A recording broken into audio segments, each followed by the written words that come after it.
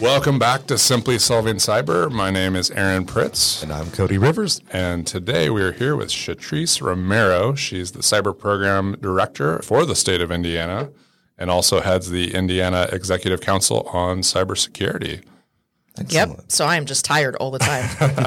I bet. Well, so we're excited to hear about both of those things. But before we get started into that, give us your intro into cyber. How did you get into the field? And I think from chatting a little bit before, non-conventional, you're not an IT techie. So give us your story. I'm not. And actually, I love that I'm not, because I think that's consistent theme to a lot of workforce development talks with students is that cybersecurity people come from a variety of walks of life. Yeah. So my original 2 degrees are in journalism and public relations and communications and liberal arts. So I definitely use my degrees every day. That's definitely wasn't like I did a total 180. But yeah, I've always been with the state of Indiana. It's really honestly, I just got bit by the service bug, and working for private just kind of seems good for other people. But for me, I don't think I'd be as happy with the ability to kind of affect change and help people through government service. So yeah, I did public relations with the Department of Revenue, did crisis communications with the Department of Labor and IOSHA. Then since I got labor and taxes, where literally my day-to-day job was death and taxes, which was the weirdest thing. I got moved over into the Utility Regulatory Commission, where I actually got more of my start in the cyber realm from the energy sector and kind of being spooked by actually Ukraine attack back in 2016 on their energy grid. So that kind of just really went from 0 to 100 and just had a huge interest in cybersecurity. Worked with our Emergency Operations Center, assisted them with building out our emergency support function over energy. So what that means is when the lights go out and everybody's lights go out and it starts really making people upset, but also starts putting our safety and health at risk, then Emergency Operations Center for the state of Indiana kind of kicks in and starts to try to coordinate and make sure people get what they need, especially if it's a long outage. So I did a lot of work on that end, and then came into when Holcomb took office, he continued the executive order that established the Indiana Executive Council on Cybersecurity. And of course, I'm one of those people I always tell students that I lecture to, if you're going to say maybe something didn't work as well or how something can work, you always bring solutions. And so that's what I did, not realizing that that was an interview. So they came back and they're like, why don't you just take it? And so I was like, you know what, this seems fun and it seems exciting and seems like an area I could really make a difference in. With 250 other people, we really have. So that's excellent. So comms and public relations has a prominent role in cyber now, especially with ransomware. So I know on the corporate side, having a plan, having rehearsals, having practice was the night and day difference in readiness for how a company reacts to it. Yeah. You've seen it on the government side, but what have you learned on readiness and preparedness with teams, helping people understand their role and be proactive in that? Oh, no, that's a great question. So I think the thing I've learned the most with the readiness component is that people, when you're talking about energy, for example, or healthcare, they are doing pretty good. They're already pretty regulated, banking. There are already a lot of requirements of them testing these processes out. It's just part of the risk management of just being a utility or a critical infrastructure. But the kind of aspect of risk management that trickles through all industries, I still believe is quite lacking. And I think it's not for the sake that people don't care about it or they don't think of it. I really do think that it's just not in front of them. And cybersecurity is very different from the other things we hear about prepping for, right?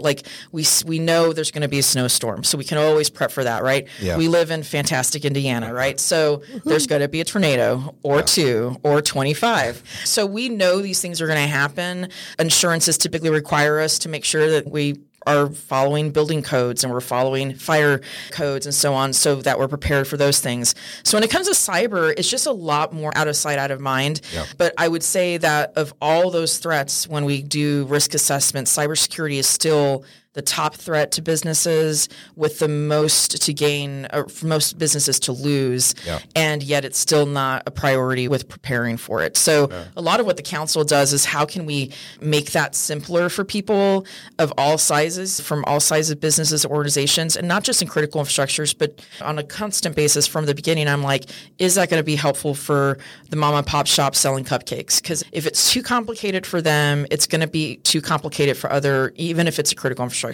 So we really need to always think of, let's try to simplify this Because if we truly understand it, we should be able to simplify it. Get the basics right. Like Absolutely. the 101 class, not skip into the 501 class where Exactly. you need a PhD track to figure it out. Right. Absolutely. And a lot of people think they hear cyber and they're like, it's technical. But I would totally disagree with that. And I'm a living example in the sense that we do so much stuff that's not technical. You're looking at up to 90% of all cyber attacks for all types of businesses, whether it's an energy grid or a cupcake shop, it comes from human error. So because they didn't update something, or they're using password 123, or they're using the same password and they're not changing it regularly, or they're getting phished, they're clicking that link, right? Yeah. Absolutely. So it really is that class 101 that takes care of about 70% of all cyber problems.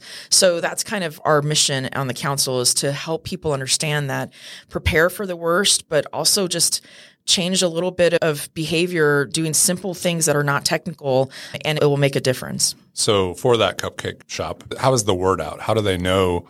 How do they find the resources that the IECC, Indiana Executive Council? Oh, yeah, we're government. We love They got to have an acronym IECC. there. Yep, absolutely.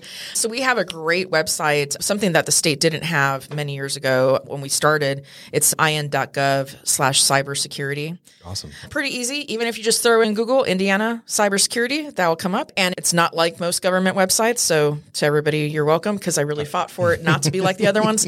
It has buttons. Are you an individual? Are you a business? Are you a government? Do you want to assess yourself? They wouldn't let me do the assess yourself before you wreck yourself. Something about copyrights or whatever. But I'm sure there's an Easter egg if we look close enough. I'm not going to say yay or nay, but there may be Easter eggs throughout the website, definitely in our strategy. So we try to make it as simple as possible. The way I look at it is, if I'm trying to get, like you said, a cupcake shop, a friend of mine, to do something simple with cyber, how would I want them to do it? I'm not going to send them to something that's super difficult. And as much as I love and appreciate the work that federal does in like NIST, which is the standards for cybersecurity, and you can find that with that National Institute Standards of Technology, when you go there, it is super technical. There are literally hundreds of controls, and it's 109. Yes. And it's impossible for any normal organization to put the time and effort into learning all that, right? It's just not helpful. So we have things as easy as a scorecard, which just gets you like literally like red, yellow, green. Where are you from a very high level perspective of cyber, to get you understanding, maybe I should be looking into this. Maybe I should take this to the CEO. We did the scorecard that the state of Indiana and Purdue worked on very hard to simplify it to like an 8th grade reading level that's operation focused. So it's things like, do you have a cyber incident response plan? We don't need 10 things to talk about it. We just want to know, do you have one? Yes, no? Start there. It's exactly. Simple, right? It's like operations. Like, what am I asking the manager? And not just the IT manager, like the general manager of a store. Yeah. If they don't know, then it's a problem, because they're the ones running the show, right? So that's a lot of what we aim to do, is just simplify the really good work that's out there by super ridiculously smart people, but it misses the mark on getting to the people who really need it most. Yeah. We're getting ready in May, which is Small Business Month, to kind of as a give back for our staff to bring a group of 3 to 5 small businesses together to kind of almost be like a cohort to work through over 6 months, teach them to fish how they do it themselves. But we should definitely start with the resources that are already available to them as a base and say, hey, have you taken advantage of this yet? Let's not spend your time redoing what has already been created, absolutely. as a resource. Yeah, there's a lot of free resources on there in your healthcare. There's a Cyber in a Box that basically brought a whole bunch of really cool resources that are all over the place into one area. We have the scorecard that I just talked about. We have a template for an incident response plan to start with. We have a business kit that the IEDC, the Economic Development Corporation, put together for small businesses that kind of go through, has simple to understand videos. I'm in agreement with you. Having a cohort and teaching them to fish is such a key thing, because I always tell people like, well, they should have a cybersecurity person. Well, they're just never going to have it, because at the end of the day, the cupcake owner is like, I want somebody else to bake more cakes. Like, they're too small to justify that. And understandably, I think it's unreasonable to expect small and medium-sized companies that it doesn't quite fit the line of that. But there's a lot of services and a lot of things out there that can help them get over that without having a full-time person that an office manager can take on. Or a lot of places like HR does it too, or a COO. So I think that that's what we try to do, is just simplify it and make it easy to understand chunks. And I also believe that it isn't a black and white all or nothing kind of thing. When it came to cybersecurity, I would say back in the day, it made it seem like if you don't do it, you're sucking. And if you do, you're awesome. You have to do all of it. Yeah, there's a lot of fear mongering out there. It is so much. And I'm like, you know what? If an owner of a business says, hey, if you're not sure about the email, I want you to just not click it. Just come talk to me first. That is significantly more powerful than any fear mongering, right? Yeah. So I think that there's just different ways that we can approach this. And I think just empowering small businesses instead of telling them what they're missing and what they need. Or if they want cyber insurance, we have a cyber insurance toolkit to help them understand like that process and the questions they're going to get asked so they can just see, is it worth even going through the process and then getting denied at the end? Like, who wants that? Well, what I love is you keep saying the words process and people, which are two things that we lean heavily on here. And we just had an attorney on here, but she is in healthcare. And she said a lot of things she deals with on the incident response and the breach side is that this overconfidence or abundance sometimes of tools and that, well, I've got a lot of tools, I'm safe, I'm great. And then you look and see, okay, well, I had the lock on the door, I had the chain, I had the dog ready to go, but someone knocked and I opened up everything and let them right in. So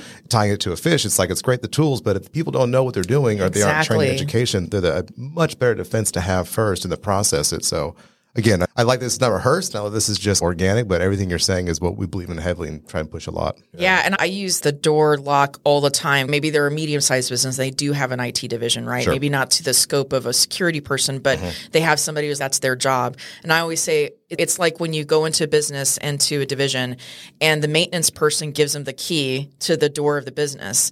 Yeah. Whose job is it to keep that door open and closed? It's not the maintenance guy. He's enabling that, right? Yep. He's providing the resources for it, which is what IT does. But at the end of the day, the management has to make sure that they know and that their employees know to keep the door locked, right? Yep. So cybersecurity is just like that. You know, IT people, they enable and they're supporters of divisions, but they are most certainly in no way in charge of doing all cyber for an organization. It's absolutely something that everybody's in charge of. Yep. And I think the more that we like shift that culture in organizations, the more that people will take it on as a, hey, let me think about this for 2 seconds, and how significantly effective that can be is powerful. Yeah. You mentioned too, earlier that the Indiana Executive Council on Cyber is not made up of all technical and IT people. So how have you used your comms and PR background to help educate to the point you just made on it doesn't have to be all technical? Like, how are you opening up minds? And obviously some of it's with the toolkits that you're providing, but even in that forum of 250 people that are part of it. Yeah, I know. It's a crazy amount of people. People are like, I think it's the largest government council from my understanding in like the state. And I wasn't trying to like beat anybody's records. So I'm sorry about the second and that has the largest. I wasn't trying to beat you. But I felt like if we were going to truly approach the people and organizational issue, we needed to have representation from the experts in those fields. For example, we're talking about cyber insurance. I have a legal and insurance committee. Well, I don't have IT people. Now, people that I have legal people who work with IT people in the cyber insurance world who litigate on issues on cyber, but so they have awareness of it, but really they're like their day-to-day is the insurance, or to your point, the response, right? Having an IT person, like I always say, you don't go to your CIO and write the press release, right? You have a communications person do that because talk to the IT person, and then they are the ones that know how to communicate something to a vast amount of people, because sometimes IT people are not the best communicators, and that's okay because that is not. I've never heard that. That before. Is not. I know. It's a surprise to me too. So I felt like the way I established the council was that we needed not just the breadth of expertise, but we needed the depth within those areas, whether it was response, recovery, risk management, and so those areas. And then within the industries, I as a state person should not be at all dictating what finance should be doing or energy should be doing. It should be that sector and the leaders in that sector that are saying, these are the things we need. These are resources would be useful because they are the experts in their field. So I really rely on empowering all the council members. And they're all also not just central Indiana. They are all from all over the state, some national, to represent it because I wanted the diversity of our regions. Yeah. Our regions work differently sometimes, but they bring so much to the table. And then we also have a diversity of sizes. So I didn't want a large energy company leading the energy thing. Well, that's great, but how about the small energy company that really is struggling with this, or the medium size? So throwing a lot of diversity and everybody's welcome to the party makes it a really fun thing to manage because it's just me doing the whole thing with a communications manager who takes care of the website and probably helps keep me sane along with my husband. But I think it's really the passion of everybody on the council. That's like my favorite thing on there. Does everyone, that's a big group, does everyone ever get together physically or post-COVID? Yeah, we were very excited when we got back from COVID because you heard the stories of these councils and commissions that they came back and people just reprioritized, right? So they reprioritized. So I'm like, oh my gosh, no one's going to come. They're all going to be like, okay, we're still dealing with COVID. I don't have time for this. And we had almost everybody, like it was a huge full house. It was standing room. It was awesome. So it just shows to the importance of this for people, I think even more so after COVID. Yeah. Because I think we just really realized how much more connected, right? Everybody started working from home. Yeah. Everybody was using Teams, right? I don't think I ever used Teams before COVID. So I think that also made the cybersecurity a bit more of a priority for the state. And we have a lot of agencies doing really great work. We have our Office of Technology, who's doing a lot of good work in local government. Our Homeland Security is providing a lot of great resources to emergency managers throughout the state. We have some great agencies involved. And then, of course, the governor's office and lieutenant governor's office has been very supportive from that perspective. But we have Secretary of State's office involved and the Attorney General's office involved. And I love that. Treasurer's office. I love that it's mixed and it's not just one politician. It's really the leadership of the state coming together saying, all right, despite everything else might be going on in the news, we're going to come together on this one thing because we can all agree we need to do better in this area, which I get to have the pleasure of leading. So. Yeah, that's really cool. What is on the forefront of the committee's priorities? What are you guys working on now? What's coming out next? Yeah, I mean, I think we're really to the point of we built a foundation of having the website, IN.gov/cybersecurity. But really, I think it's just getting the word out about the tools is kind of the biggest thing right now. Yeah. It was the number one thing when we talked to our council. We do pull them all together quarterly.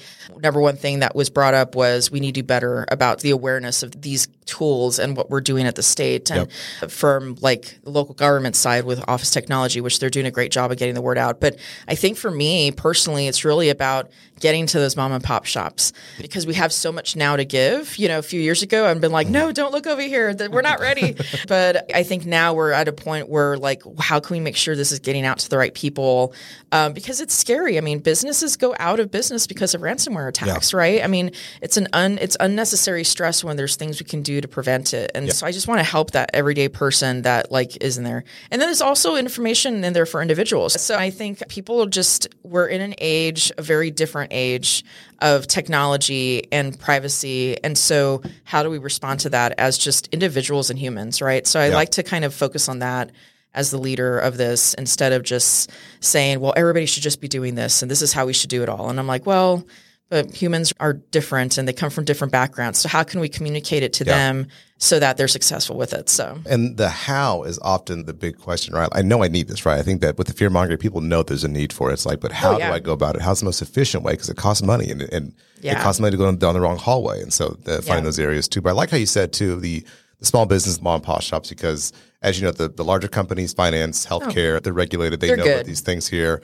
But what you're finding out is the bad actors know that too. So what happens is third-party risk, supplier chain, risk. Yes. And others saying, I can go to a smaller one because I know they're a pivot point into a larger one. So you're seeing now from a vendor management program, they're saying, hey, look, we're going to require you to have these things be compliant because you are a backdoor into our system. And so I like that these small companies, and we have kind of a budding practice now with some of these smaller firms, and we have a local healthcare SaaS firm that came to us from a standpoint of their larger firms are coming to them saying, we need you to be this compliant with these different pieces here. And so we've helped them identify the most efficient path to get that taken care of because they're like, we don't know where to start. Yeah. And the bad actors there's a business in this. And they have call centers. They ransomware like organizations and they're like, hey, here's 3 references so that you can check to make sure that they did pay and they got it back. It is a true business model. So like any other business, they're doing exactly what we all do, right? Yeah. Like they go by best practices, which to your point is like, why would I go spend all my time and effort into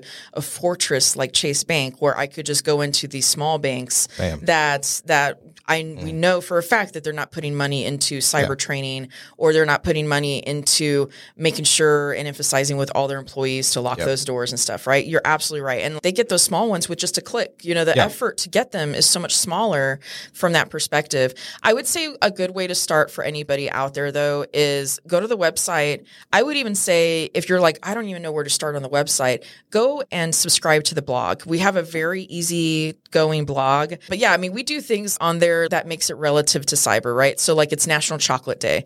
Well, how do you relate cyber to that? Well, in true story, like I got a call at 7:30 in the morning from American Express saying, hey, are you trying to buy like hundreds of dollars of chocolate at this place we've never seen you at? And I'm like, nope. But so like the blog's about, hey, it can happen to me, it can happen to you, but make sure you have these things in place to protect yourself, right, and your family and your finances. Or take a picture. Well, we just had National Pet Day, right? So we've done things on that where it's, hey, take a picture of your pet. We're not saying not to do it, but don't do it on top of a bunch of documents that has passwords on it. So again, people don't like maliciously do it. They just don't connect those dots and are like, oh, and you just doing that, you just removing the paper that has confidential information on it and take the picture of the pet has made you more secure. So that's kind of the point where it's like small moves, big impact is what we're kind of going for. I like too how like you correlate some of the training to like the real world. And one thing we see with some clients, and we do a lot of awareness program building, but we've seen with the evolution of training, it's out there now. It's more than it used to be, but it's trying to tie those themes together and put them in order and correlate it to real world action. So in the programs we're building with, to your point, it's like, why did I get this training? It makes sense and I read it, but how does it affect me in the business, in my department, at home, with grandma, with the kids? And so trying to take that same training and then apply it and correlate it to real life action, I think helps it stick a little more. It does. I agree. I mean, people paying attention to having a baby and getting a baby monitor. You're like, so we have a blog on that. We're like, hey, that's great. And look, I loved watching my baby. Like, it felt weird after a while, right? Like I would just sit there and watch him breathe. But like at the same time, I'm like, make sure you change your password. Don't use the default password. Oh yeah, I didn't realize. Yeah, I should need to change that. But then you're at work and you're putting in a smart thermometer. Make sure you change your default password. Boom. You know, the big Target hack that happened so many years ago that they got crucified for, right? Yeah. It didn't happen because of a Target employee. It happened through HVAC. Yeah. So people don't realize like the worst ones that we've seen was something simple like making sure things weren't connected right.